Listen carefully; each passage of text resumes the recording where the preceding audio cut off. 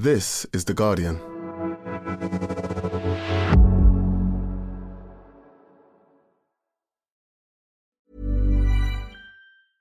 Flexibility is great. That's why there's yoga. Flexibility for your insurance coverage is great too. That's why there's United Healthcare Insurance Plans.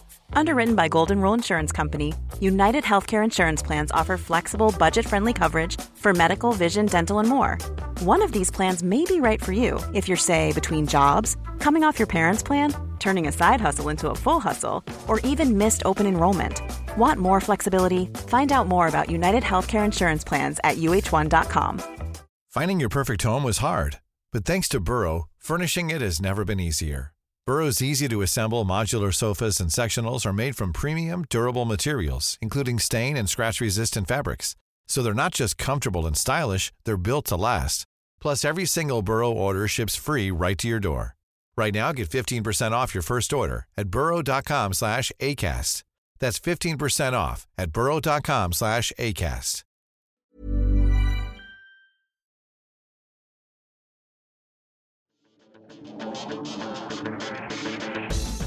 Hello and welcome to the Guardian Football Weekly. 95 minutes of attack versus defence at St James's Park ends up with Newcastle in the Champions League. To be fair to Leicester, they did have a shot in the 92nd minute, and a point isn't bad for them. They are not relying on Spurs at the weekend. Who would do that? But still need Bournemouth to do them a favour at Everton. We'll discuss Eddie Howe's incredible achievement and again try to get the balance right between how he's managed to bring a togetherness to a squad that have played above themselves without avoiding the tricky stuff about where the money comes from. We'll discuss the racist abuse of Vinicius Jr. in Spain and the reaction from the authorities.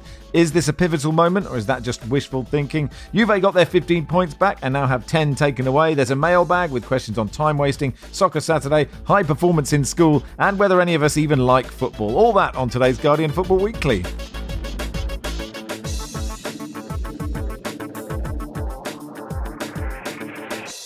On the panel today, John Bruin, welcome. Hi, Max. Hello, Johnny Lou. Hi. And hello, Barry Glendenning.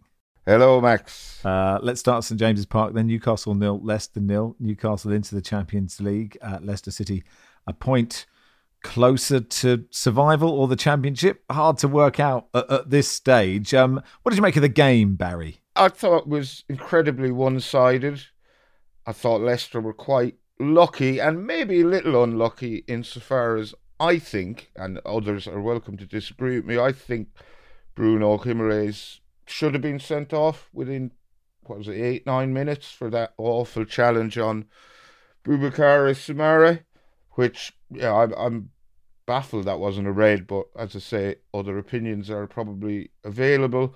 And Newcastle hit the woodwork 3 times. Watching it, actually, I think we need a new metric like XW, expected woodwork, insofar as, some shots glance the outside of the post, some thump off the inside of the post and roll across the line and don't go in, and or hit the crossbar and thump down but don't cross the line. So they should have a higher XW than one that scrapes the paint on the outside, that kind of thing.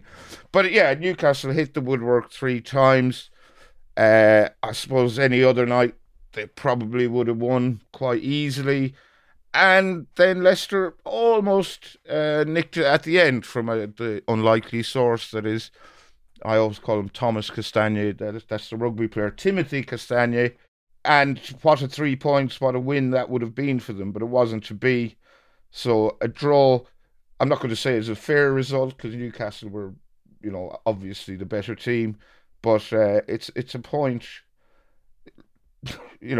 it's not in Leicester's hands, but it leaves it more in their hands than it might have been. I guess without sending off, John, and I'm minded to agree with Barry, that he kind of places his studs on the thigh, doesn't he? He doesn't push through. It's just kind of, this is where they're going to be for a short amount of time. And then, so I can kind of see why it wasn't overturned. Yeah, there was some discussion where, now we know this, obviously, after last week's expose, that the commentators can hear what the VAR are saying, that it wasn't considered reckless because it wasn't that full downward pressure on his knee. I mean, it looked, and it's one of those again, and I never know whether this clears things up or not. It's like, can we see that in real time? That's always the phrase that's used, isn't it? Now, if you see that in real time, it still looked like a really bad tackle to me. And let's play the game of orange cards at that point. I would suggest it was naughty. Probably should have been sent off. Might I introduce that I saw a new tactical innovation in this game, a variation of get it launched, which was get it launched off the field was Leicester's tactic for most of this game. It appeared to me not even like hoofing it forward for the big man, which was Iheanacho, wasn't it, for the start of the game. It was just getting it smashed wherever from very early. Get it lost, because it was just get it lost. And I suppose, we've had this debate on the pod, and I've had this debate with Newcastle fans myself. It's making Newcastle hurry up, which is something that they may be not comfortable with after the tactics of this season that they've employed. Dean Smith seemed happy enough, didn't he, with a point here, because it gives them a chance. And I suppose it's one of those things that managers always say, don't they? If you gave me took me into the last game of the season, and we've got a chance of staying up, I'd have bitten your hand off. And maybe Dean Smith is without a hand after last night, because getting it launched in that fashion, or getting it lost, talking of getting it lost, was talking of getting lost, Max has disappeared. But yes, successful-ish for Leicester, but yeah, they could have got it at the end. What do we do now? Max is gone. This is my worst nightmare on TalkSport. Just Max suddenly disappearing. It's not as easy as it looks, is it? And I have returned. Hopefully, it's good news for the other people on the Zoom call. On that subject of Leicester, Rich says, "Is it a good idea to have an XG of 0 in a must-win game at half-time?" What did you make of their approach, Johnny? Well, I don't think they deliberately set out to have no shots or one shot. In fact, you could argue that if Castagne's goal goes in at the very end, then that approach has paid off. And not only that, it's probably worth putting a bet on Leicester to win next season's title. I think they clearly didn't. They defended very well. They didn't play the ball out as well as they could, and I think that the fact that you don't have Maddison, you don't have Barnes from the start, plays into that a little bit. But they defended really well, and I think that the danger against Newcastle is that they can just sweep you away. It's that kind of it's not only the physicality, but it's the wall of noise, and it's the way they can combine down the flanks, and they can just cut you open in a few minutes. And I think you would probably take a point at St James's Park, like as a kind of an objective viewpoint. It's not a bad result, and you kind of Everton aren't going to win, are they? You can't. It's not like Everton are going to win or anything. I think it almost keeps it in their hands, which is, they basically had to keep it out of Leeds' hands, which I think was the main issue. Now, look, Newcastle United are in the Champions League. It's such a huge achievement for Eddie Howe, Barry, and we sort of may have mocked, like his team photos after a random draw in December, and Jason, that Twitter account with Jason Tyndall sort of being centre of attention everywhere. But, and Howe has proved this before, he has an incredible ability to get everybody pulling in exactly the same direction. Yeah, I'm not sure how it is he does that, but he does. He is, by all accounts, a very hard worker, very diligent. He's a lot of attention to the tiniest details, but then I guess there's a hell of a lot of managers who do that, but just don't do it as well. And there was an inevitability that Newcastle would start, would qualify for the Champions League at some point, but they've done it ahead of schedule, I would argue, and I probably didn't envisage them qualifying for the Champions League with a team that had players like Jacob Murphy and Sean Longstaff and Dan Byrne as, more or less staples. And he deserves a lot of credit for that. Obviously, he has spent a lot of money. He's brought in some class players. The job he's done with Joe Linton has been remarkable, just transforming him from a pretty hapless striker into a brilliant midfielder who now is chipping in with quite regularly with goals. You know, to use a cliche, it's like having a new signing, and a very good new signing. So he deserves a hell of a lot of credit for that. Mm. And improves players as well, John. I wonder where they should be, where that squad of players should be finishing. Like, realistically, 8th? I don't know. Yeah, you'd sort of look at them around, let's say their ability level is probably about the same as, say, Aston Villa's at the moment. You compare maybe the strikers. Obviously, Alexander Isak was the player that they brought in, who is a striker wanted around Europe, considered one of Europe's most talented players, who, I mean, funny enough, has not always been the central figure despite that, and that's actually, I think that's reasonably good management by Eddie Howe, which is just not like, here you are, you're the star man, off you go. He's managed someone like Isak slowly into the team, and obviously he had injuries earlier in the season. It's dangerous to always use Spurs as a gauge for anything. I think we all here recognise that. But I think it was back in October I saw Newcastle at Spurs, and they beat them, if not comprehensively, but they beat them well. And at that point I thought, yes, here's a team there. And I think in Joe Linton and Bruno Guimaraes, although I do think that Bruno's performances have dropped off a little bit the second half of the season. He always seems to be injured, actually. Every game, doesn't he always have like there's a... I think he's been playing through the pain barrier with an ongoing ankle or foot issue. But he's not been as good as he was, but Joe Linton has been outstanding all season. But when those two were at their absolute peak together, you saw why Newcastle would be a very difficult team to beat. I don't think Eddie Howe's talent as a manager has ever really been in any doubt, because he did such a great job with Bournemouth. And he obviously has this collective collegiate spirit that he engenders with players. And that idea of him bringing through players that you wouldn't expect to perform at that level. Well, if you remember, when he was at Bournemouth, he had a load of players that had played 2-3 divisions below who looked perfectly serviceable Premier League players.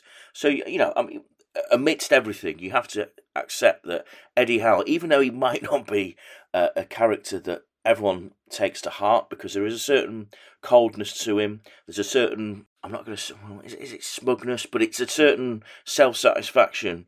You can't argue with his qualities as a coach and what he's achieved. Yeah, and actually, Johnny, I thought you described it quite well, that it's not like scintillating football, but it's exciting football. It reminds me a bit of sort of Fergie United in a way, not quite that good, but it's not like really intricate, but it just sort of has this momentum and this sort of power to it with lots of skillful players. I think Trippier is such a lovely footballer, and amongst others. So you can see why it's sort of gripping to watch. Yeah. So, I mean, I think I mentioned this on the pod before, but during the 18 months that he was out of work, Eddie Howe went to shadow Diego Simeone at Atletico. And I think Atletico is a really, really good parallel for what he's tried to do at Newcastle.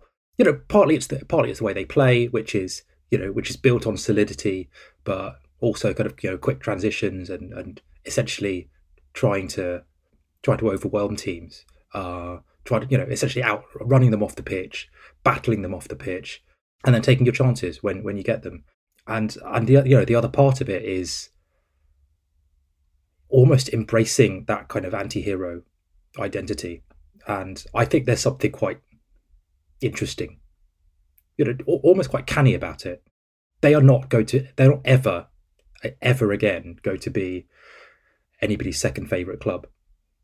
Newcastle are not going to be loved by a neutral fan, as long as they are being controlled by the public investment fund of Saudi Arabia. And it's worth embracing that, I think, from their point of view. He's basically said, I don't know what he said, but it looks like what he's done is said, look, everyone is against us, and in much the same way that you imagine a Simeone might do.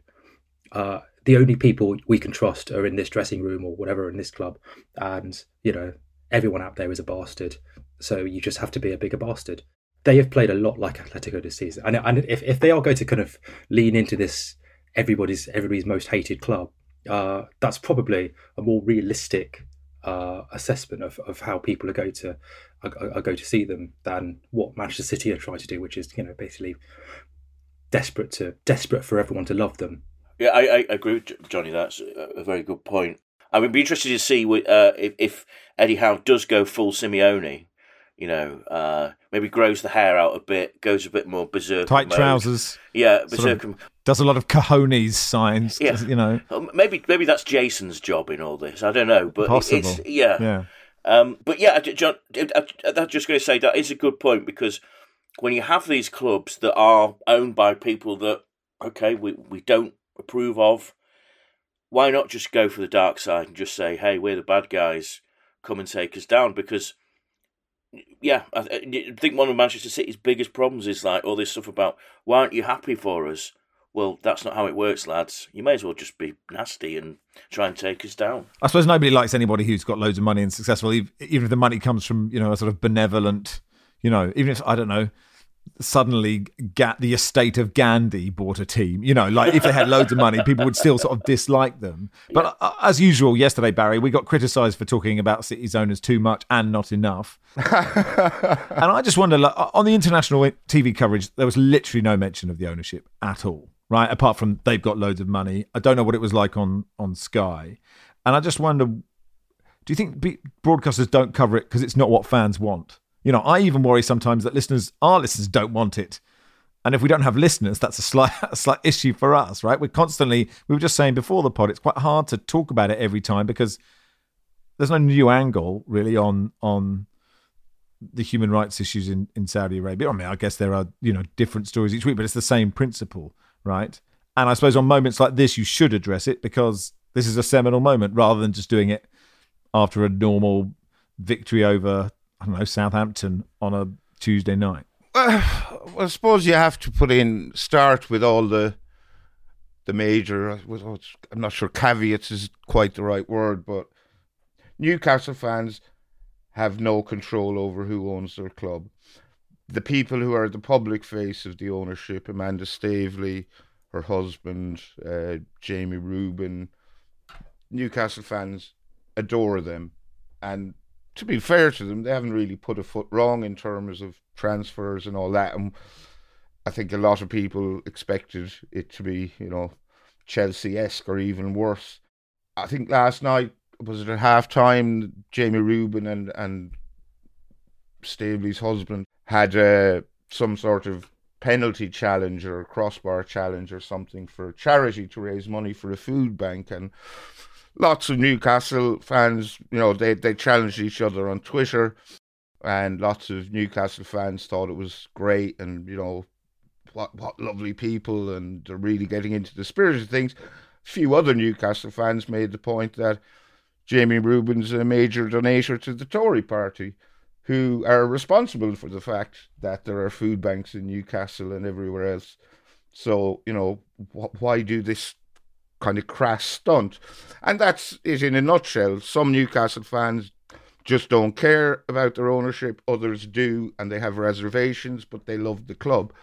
And I've gone down such a cul-de-sac now, I can't really remember what your original question was. It was just sort of how to cover it, how to keep covering it, why major broadcast. I mean, Johnny, why do you think the major broadcasters don't? I mean, Match of the Day, when it first announced, I remember Alan Shearer saying big questions need to be asked, and maybe Match of the Day, I mean, that's not really the place to do it, is it? I don't know, because when you go down the list of abuses, it feels like it's really important. Like, it's really important. Yeah, I mean, the first point is that owners and ownerships are probably the most important people in football. Certainly more important than coaches or sporting directors. The owner is the most important person at a football club, as the one who determines what kind of club they're going to be, what size of club they're going to be.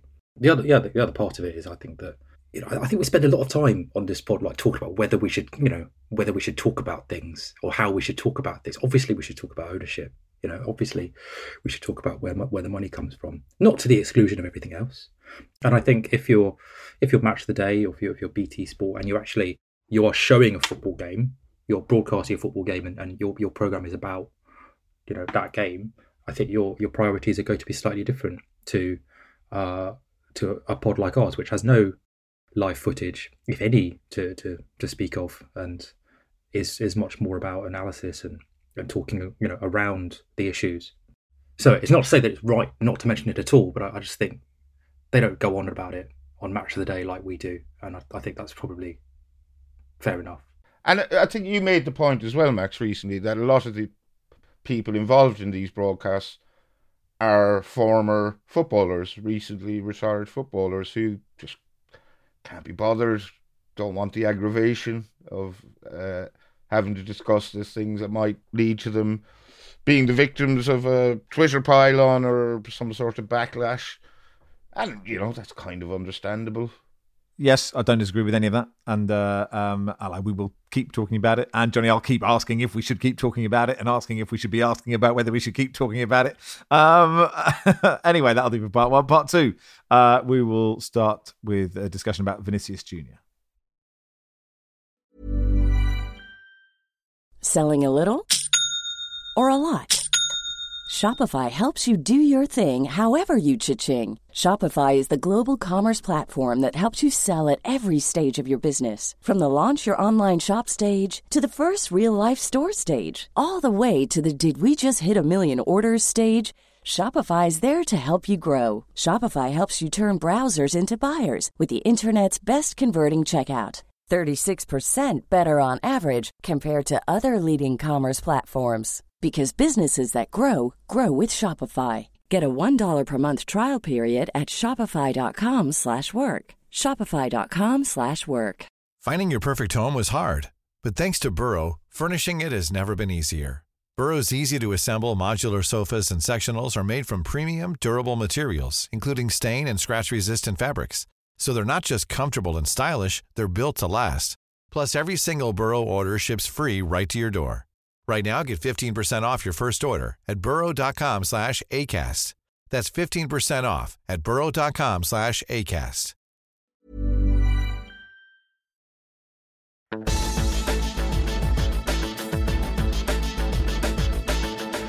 Welcome to part two of the Guardian Football Weekly. Let's talk about the racist abuse of Vinicius Jr. and how it has been or not been dealt with in Spain. Quite a lot to cover before I open it up. From Sid's piece in The Guardian, there were 20 minutes left when Vinicius pointed at a Valencia fan behind the goal saying, you, yes, you, telling teammates that the man there had called him a monkey. He did this, Vinicius said, imitating an ape gesture, hands tucked under his armpits. Alongside him, Lucas Vazquez confronted the fans, shitty racists. The referee spoke to Vinicius, explaining the protocol, asking him to trust him. First, an announcement's made over the loudspeaker, and then he told Vinicius, if it happens a second time, we leave. Thibaut Courtois told him it had happened in the first half too, and Vinicius was ready to go already. The PA announcement warning the game could be suspended was met with whistles. After the game, Vinicius Jr. posted on social media, the championship that once belonged to Ronaldinho, Ronaldo, Cristiano and Messi today belongs to racists. It wasn't the first time, nor the second, nor the third. Racism is normal in La Liga. The competition thinks it's normal. The federation does too, and opponents encourage it. A beautiful nation which welcomed me, which I love, but which agreed to export the image of a racist country to the world. I'm sorry for the Spaniards who don't agree, but today in Brazil, Spain is known as a country of racists. The La Liga president, Javier Tebas, posted a reply on Twitter shortly after the game, which he said, we've tried to explain what La Liga can do in cases of racism to you, but you have not shown up for either of the two agreed dates that you requested yourself. Before criticising and insulting La Liga, it's necessary that you inform yourself properly at Vinny Jr. Do not let yourself be manipulated and make sure you fully understand each other's competencies and the work we've been doing together, which Johnny, appears at best completely tone deaf from Javier Tebas. It was tone deaf. It was not really surprising. The problem being that, I remember talking to Sid about this 2 or 3 months ago when I was writing a column about Vinicius and the racist abuse he was getting. And, he said Spain is just 20, 25 years behind a lot of other European countries on this. It is not as taboo to be racist in Spain, as it is here. Here, I think at the very least, if you were found to be making monkey chants at a footballer, there would be some disapproval, I think, from the people around you. I think we've reached that point now.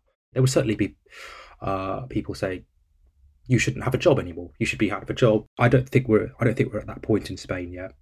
And obviously, that is something that comes from the very top of the establishment. You know, the top line for me here is that racism is this huge thing, and it encompasses so many different areas and affects so many different people. And this is the very thin end of the wedge. Literally, the most famous, the best footballer in Spain, one of the greatest footballers in the world, is getting monkey charts, and there are still people saying, this isn't a thing. This isn't bad. If you can't prosecute this thing, one of the most powerful footballers in the world, and play for one of the most powerful clubs in the world, and you can't get anything done about that, what hope have you have? What hope do you have of getting anything done about anything? You know, any of the bigger, more complex, more thornier issues. He tweeted again last night, Vinicius Jr., every round away from home is an unpleasant surprise. There were many this season, death wishes, hang dolls, many criminal screams, all registered. But the speech always falls on isolated cases. A fan. No, these are not isolated cases. They're continuous episodes spread across several cities in Spain and even on a TV programme. The evidence is there in video. Now I ask, how many of these racists had names and photos exposed on websites?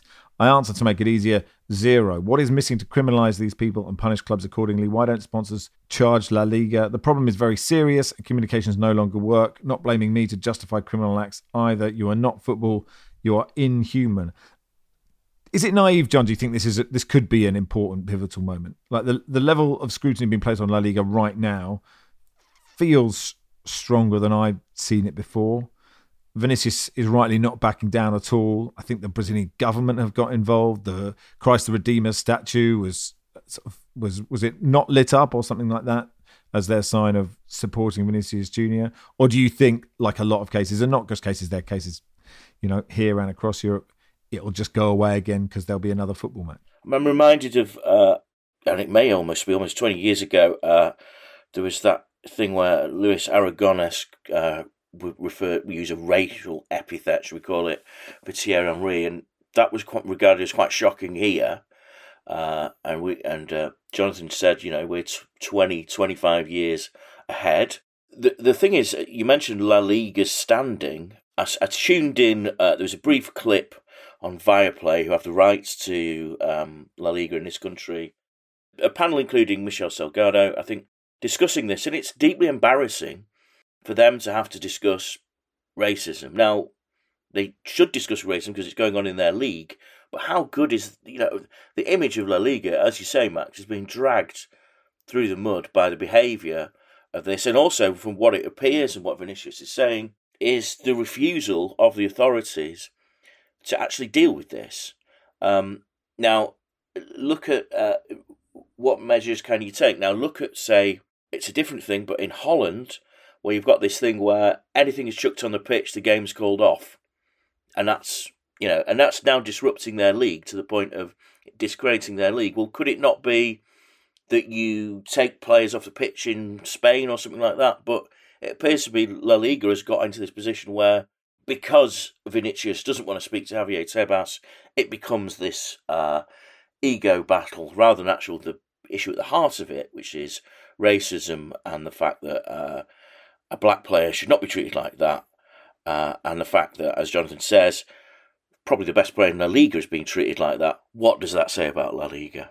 So Valencia appeared to have released more than one statement. The first one said Valencia wished to publicly condemn insults and attacks of all kinds in football.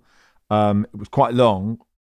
One telling line was, while strongly denouncing these isolated incidents, Valencia would like to thank the more than 46,000 fans in attendance for their support for the team, which is a very sort of tiring last line, just placating the rest of the fan base. They released another statement last night. This was on Sky. In line with the club's permanent commitment against racism and violence in all forms, announced that the police has identified a fan who made racist gestures at Real Madrid's Vinicius Jr. In the game at the Mestalla on the 21st of May. The club are also working along with the police to confirm the identity of any other potential offenders. I mean, there are a lot of offenders if you watch the clip. Well, I mean, the thing is, Max, that there have been 9 formal complaints made about racist abuse directed at Vinicius Jr. so far this season. So this obviously, as he himself said, isn't an isolated incident. And even as he alighted from the team coach to enter the stadium, a group of fans had gathered to racially abuse him. That was the welcome he got to the Mestalla. So, if, Will Valencia's scapegoat isn't the right word, but, they'll identify one fan. Yeah, we caught you red-handed. He'll be prosecuted. And they'll say, yes, we've dealt with it, when there's clearly more than one guy involved. I mean, the problem doesn't seem to be just with La Liga, even when they try to prosecute or, get the law involved. The prosecutors drag their feet or decide not to press charges or decide there's no case to be answered. So it seems to be a problem with many roots. And actually, look, it's worth saying Romelu Lukaku suffered really similar stuff in Serie A, and important to suggest that racism is not a problem in the UK. We know it is still a problem. Fans do seem to be, as Johnny pointed out, incredibly emboldened at the moment in La Liga. La Liga said in a statement it would investigate and take appropriate legal action if a hate crime was identified, calling on people to submit any relevant footage. While we're on fan behaviour, we actually had a few tweets, and probably quite fairly asking us to cover the AZ Alkmaar attacks on the West Ham players' families. Had it been the other way round, we might have covered it. I don't know if you agree, Baz, but I don't know if you've seen the pictures of Knowlesy, as he is known, this sort of heroic, he must be in his 60s, mustn't he? West Ham fan, sort of fending off the AZ Alkmaar ultras. I mean, it's a potentially terrifying situation with this sort of quite sort of, I don't know, it's not humorous, is it? But it's sort of quite incongruous sight of this just one old man just like beating off a mob. Yeah, it's like Michael Elphick taking on a group of orcs or something like that, isn't it? Absolutely right. Yeah, it is. Boone. It's Boone. Boone taking on the Dutch hordes. Yeah, shocking incident, really. And they, I think, took their time to apologise, didn't they? There was all like 2 or 3 attempted apologies, and then eventually, sorry. It's not the first time with Alkmaar fans. I think there was a game against Dundee or something, Dundee United, and there was a lot of trouble there with their ultras. Their ultra section is quite notorious. They're for causing trouble within Holland. So I don't know why that's been allowed to continue. Bring it to East London, see how you get on then, lad say. Well, I mean, I worry whether East London these days is a pretty soft place. Yeah, that's true. Take the Westfield. Maybe. Yes, I was representing East London for quite a while, and I'm not sure how well I certainly wouldn't have been as good as Knowlesy. I wouldn't have put myself. I'd have scuttled away like the coward that I am. I mean, lots of like there's T-shirts of Knowlesy. There's even like a little doll of Knowlesy. I think if you press his stomach, it says West Ham are massive or something to that effect. He got a sort of standing ovation at the stadium when he walked in at the pub. It was sort of slightly heartening. Within the sort of context of the guy having to defend himself from these. I presume there will be people who say will accuse us of glamorizing this violence, but I'm not sure what Knowlesy was. Very much like self-defense. Was he in the wrong in any way? I mean, he was defending the honour of his fellow fans and, but blocking the stairwell and thou shalt not pass. Who is thou shalt not pass? Is that Gandalf? Is Knowlesy now the West Ham Gandalf? Yeah. Oh, wonderful. It's Helm's Deep, that is, isn't it? If you in the 80s, 90s, didn't we used to call those a have-a-go hero? Yeah. That's what they used to be called. We don't recommend it, of course, but no, we're not glorifying violence. We are saying he did quite an impressive job of fending off the horde of Alkmaar ultras. That Alkmaar apology that you referenced, John, while everyone hoped for a historic European match, it turned into a pitch black evening due to the events occurring at the referee's final whistle. It turned into a night to reflect on with shame, not because of the football game played, but because of the behaviour of some attending. Unfortunately, we cannot use the word supporters for these people. What happened is beyond all bounds. The club against the city apologises to West Ham and the thousands of well-minded AZ supporters who've also been inconvenienced by the misconduct. Moving on, the will they, won't they saga of Juve's point deduction is still ongoing. They were thrust back into the Champions League spots when they got their 15 points back. They've now been docked 10 points following a new investigation into the club's past transfer dealings. The points deduction doesn't seem to have been ideal preparation for their game against Empoli last night. They were 2-0 down after 20 minutes and lost 4-1. Drops them down to 7th with 2 games remaining. Pretty much guarantees no Champions League football for them next season, unless, of course, their points are given back and then they have 5 points taken off them. And it's sort of like an episode of Turnabout with Rob Curling. Anyway, Nikki's on soon. We'll chat to her about... Great reference. That's a good reference. You like that one? Thank you so much. The good thing about Turnabout was Rob Curling wasn't quite sure how many points anyone ever got. He'd be like, that's 5, 10, 15, 20 points you've got there. Rob presented Football Weekly a few times, and we were all we wanted to talk about was Turnabout, and he openly admitted that he had no idea what was going on, but a producer was telling him what to say in his ear, and he just parroted that. But he was as in the dark as the rest of us. Producer Joel says, "What is Turnabout?" So there is the generation. God. Oh no! So to anyone under, I don't know. How old are you, Johnny? 37. I watched it as a kid. Lunchtime. I would say a BBC One lunchtime game show with it. 95 or so. Yeah, and there was basically coloured spheres, coloured discs on a grid, and you had to turn them your colour, and make little rows of 3 and 4, and you'd get points for that. It was later parodied brilliantly on that Mitchell and Webb look. They had this sketch called Number Wang. Yes. Was there a lake in the studio? I feel like there was a totally unnecessary pond in the middle of the. I might have to check. The Turnabout studio, a sort of like a water feature in it. Oh, a lovely idea. Anyway, you remember? That'll do for part 2. Part 3, we'll do any other business. Temple University is ranked among the top 50 public universities in the U.S. Through hands-on learning opportunities and world-class faculty, Temple students are prepared to soar in their careers. Schedule a campus tour today at admissions.temple.edu/visit. Don't you love an extra $100 in your pocket? Have a TurboTax expert file your taxes for you by March 31st to get $100 back instantly. Because no matter what moves you made last year, TurboTax makes them count.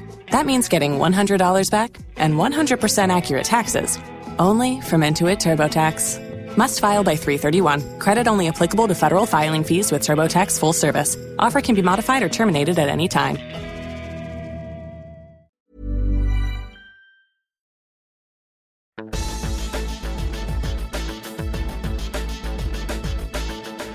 Welcome to part 3 of the Guardian Football Weekly. Graham Souness is swimming the Channel, raising money to help people living with the rare skin condition epidermolysis bullosa. He was on BBC Breakfast, has been on a few TV and radio stations, and incredibly moved by having become aware of the condition when meeting a 14-year-old girl called Isla. He's aiming to raise 1.1 million for the Deborah charity, which supports Isla, and about 5,000 people in the UK currently live with the genetic condition. It's an incredibly painful condition to do with the skin. He's swimming on June the 18th.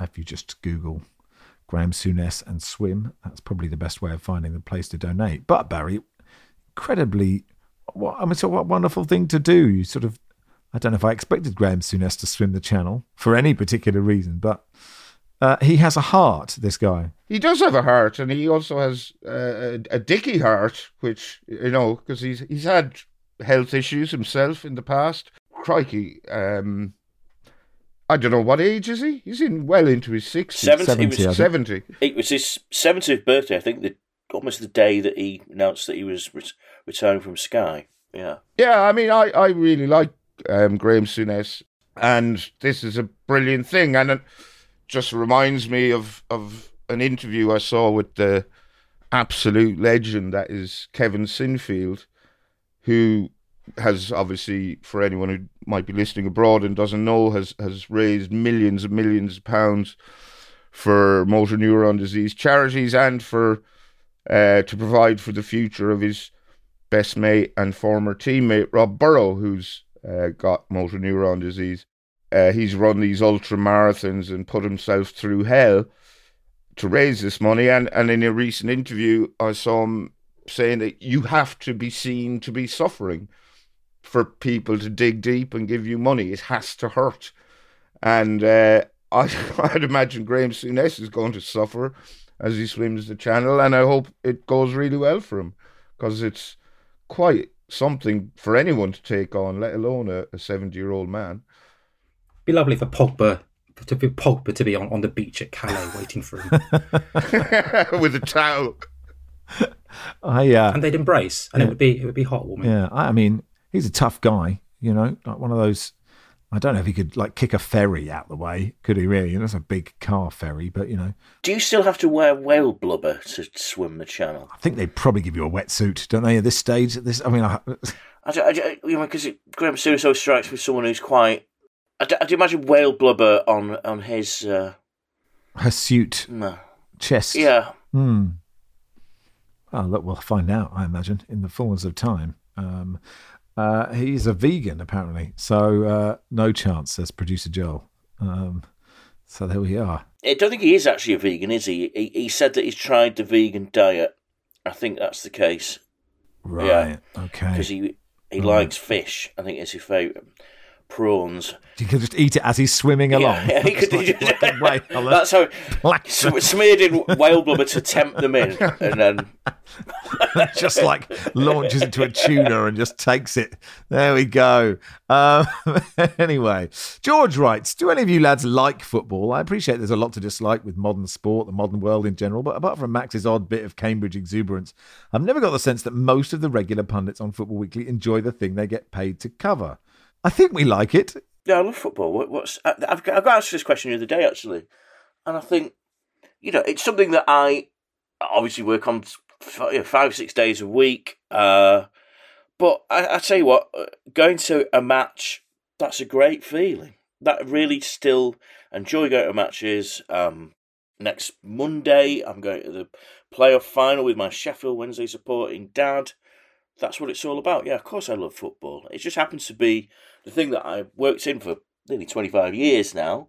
And of course you have to take each story, each development as it comes, look at them, and you don't necessarily have to be a happy, clappy cheerleader for it all, because a lot of it, as we've discussed in this podcast already, might not be that nice. But ultimately, football at its best, a game, an exciting match, a drink and a laugh with your mates.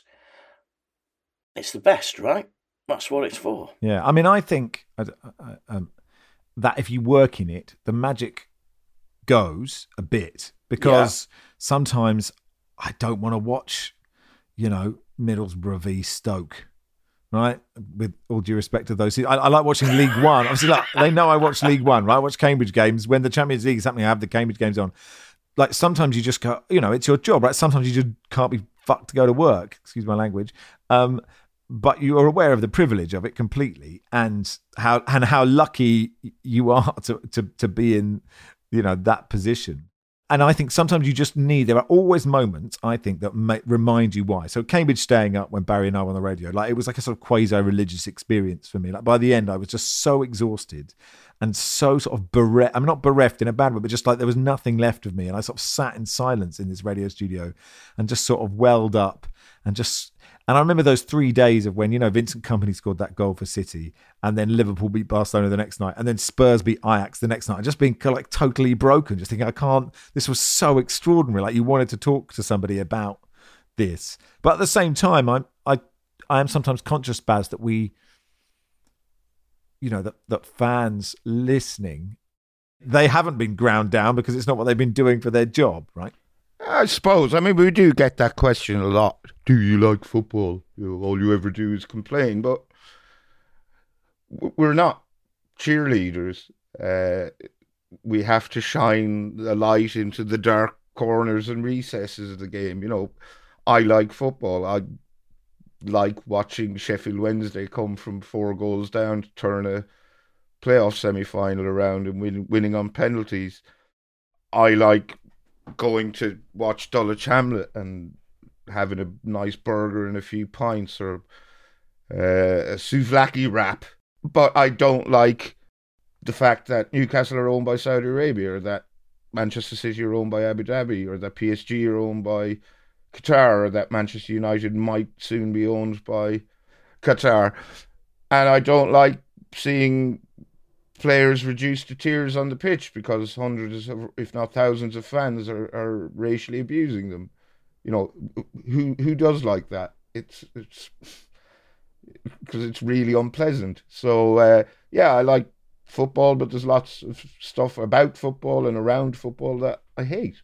I don't know. For me, football's like it's like a family member, right? It's a member. It's, you know, you love them unconditionally, and I love football unconditionally. I go through phases where I don't like it very much, but I still love it. And it's, you know, it's also a family member with, I guess, quite gross personal habits.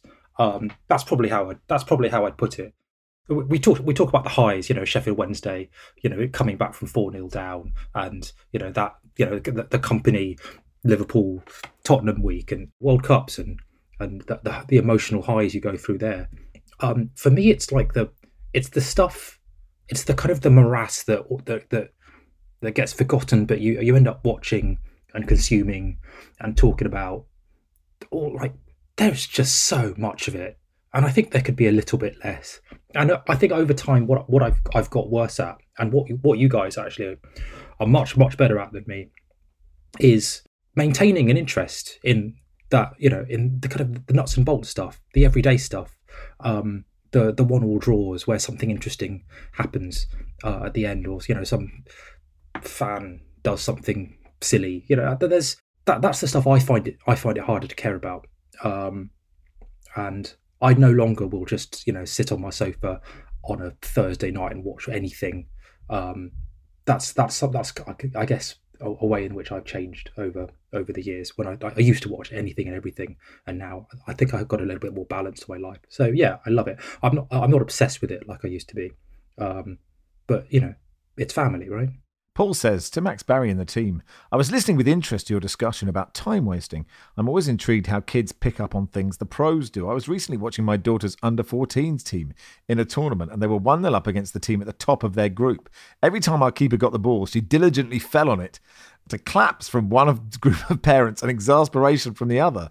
She capped off a fine display when, with seconds remaining, the ball had trickled over the line for a corner. She walked towards the ball ahead of an opposing player, as if to collect it and sportingly hand it over. She instead proceeded to smash the ball into some nearby undergrowth 20 metres away, before turning around and looking innocently at the referee. Obviously, I can't condone this behaviour, but I have voted for this keeper in the Player of the Season poll. Please keep up the excellent work. What is a brilliant pod. Thank you, Paul. Dave says, how did Weston McKennie's long throw and Rodrigo's volley sit with the John Brewin get it launched movement? Well, the long throw, to me, is that legal? Because it's got this sort of twist in it. Sidearm. It's almost like, you know, like a basketball-y sort of...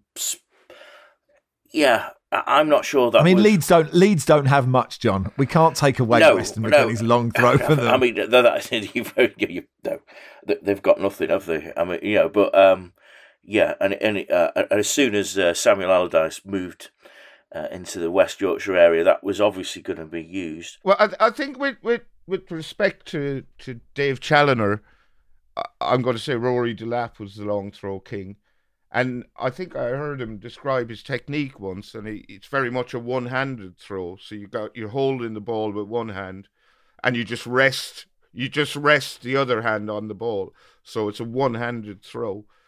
That was his technique. So you just need big shovelly hands, I suppose. Who's the guy at Wrexham? He's good at the long Ben throw. Tozer. Yeah. Yeah, he's really good. They are good, aren't they? Because he can get it to the back stick. That's an extra. Oh yeah, that's an extra. I mean, that's class. That's gravy, isn't it? Yeah, absolute class. Yeah. That is class from a dirty punt out flick on fan. Anyway, Terry, on the subject of great throwing goals, surely Dean Saunders from a throw-in is the greatest ever. Yes, was it Sheffield United when he threw it against the keeper's back and then just side-footed it in? I mean, that's genius, isn't it? DeLacy says, what's John's favourite song by the Smiths? R.I.P. Andy Rourke. Two songs that Andy Rourke sounds great on are Barbarism Begins at Home, where he does a sort of full sort of Bernard Edwards chic sort of freak out, which is really good. And Well I Wonder, which is on the same album, Meet His Murder, where he sounds very good, very delicate, great player. R.I.P. Andy. Brian says, if offered, would you and Barry become the new joint hosts of Soccer Saturday? If they don't want Barry, would you dump him and do it solo? Barry, are you interested? I wouldn't be able to do it. I'm incapable of, like on the radio, I have to tell our producer not to talk to me. You can't be told anything. While I'm talking, because I can't listen and talk at the same time, so I would be useless. Yeah, but you could sit next to him. I could do the nuts and bolts. You could just be there for, chip in with the odd acerbic comment. Yeah, yeah. You make a living of it. Quite far away, to be honest, but I'd be interested to, I'd listen to offers, wouldn't I? Of course. We sort of think Chapper's going to get that gig, isn't he? He's done some Carabao Cup stuff for them. Yeah. That looks like one of those things where, Chappers. Let's face it, he's very good. I know Chappers is the hardest working man in sports broadcasting and arguably show business, but would he want it? I don't know. This is like, would Harry Kane like to go to Manchester United? Where is Soccer Saturday now? Soccer Saturday isn't what it was 10 years ago, is it? Hard to say. I could ask him. Well, I mean, there's a vacancy on This Morning, Max, so I think you'd make an excellent... Oh, yeah.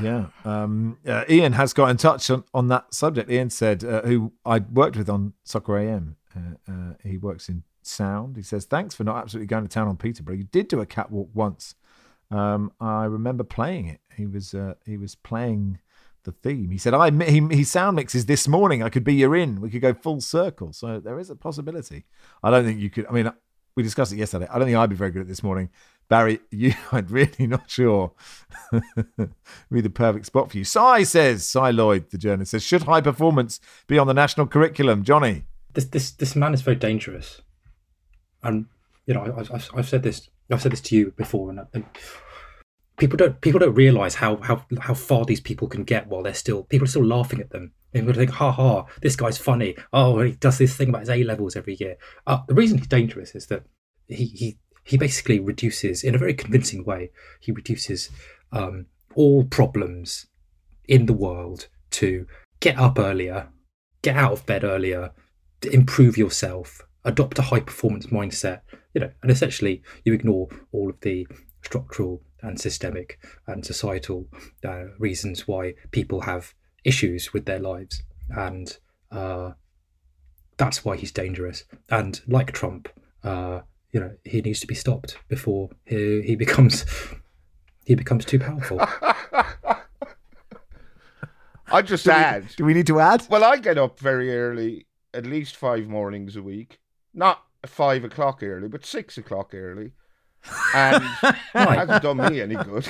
And like most of us, scroll through our phone until we get hungry. Yeah. until another smaller human wakes you up. Is it the message isn't like work hard, and go for it. Like you can do anything. Like that's not a terrible sort of message to send. It sort of is. But it doesn't guarantee. If it's completely unrealistic, yeah. That doesn't guarantee success. Never take no for an answer. There's questions about that, is it? Yeah, I've always thought that, people said that to me when I was trying to get in. If you write to Radio 1 and say, can I do the breakfast show? They say no. Don't turn up at Radio 1 to do the breakfast show. I'm not speaking from experience. It's very unlikely they'll say, well, you said don't take no for an answer. All right, then, sod it. You can come in and do it. Anyway, that'll do for today. Thank you, John. Cheers, Max. Thanks, Johnny. Look, we're all, as humans, we're all fundamentally connected. That's what I believe. I believe we achieve our best work working together. And for somebody to say, you are the architect of your own potential. You are, it's Nietzsche adjacent at the very least. Anyway, thanks, Max. Thanks, Barry. Football Weekly is produced by Joel Grove. Our executive producer is Danielle Stevens.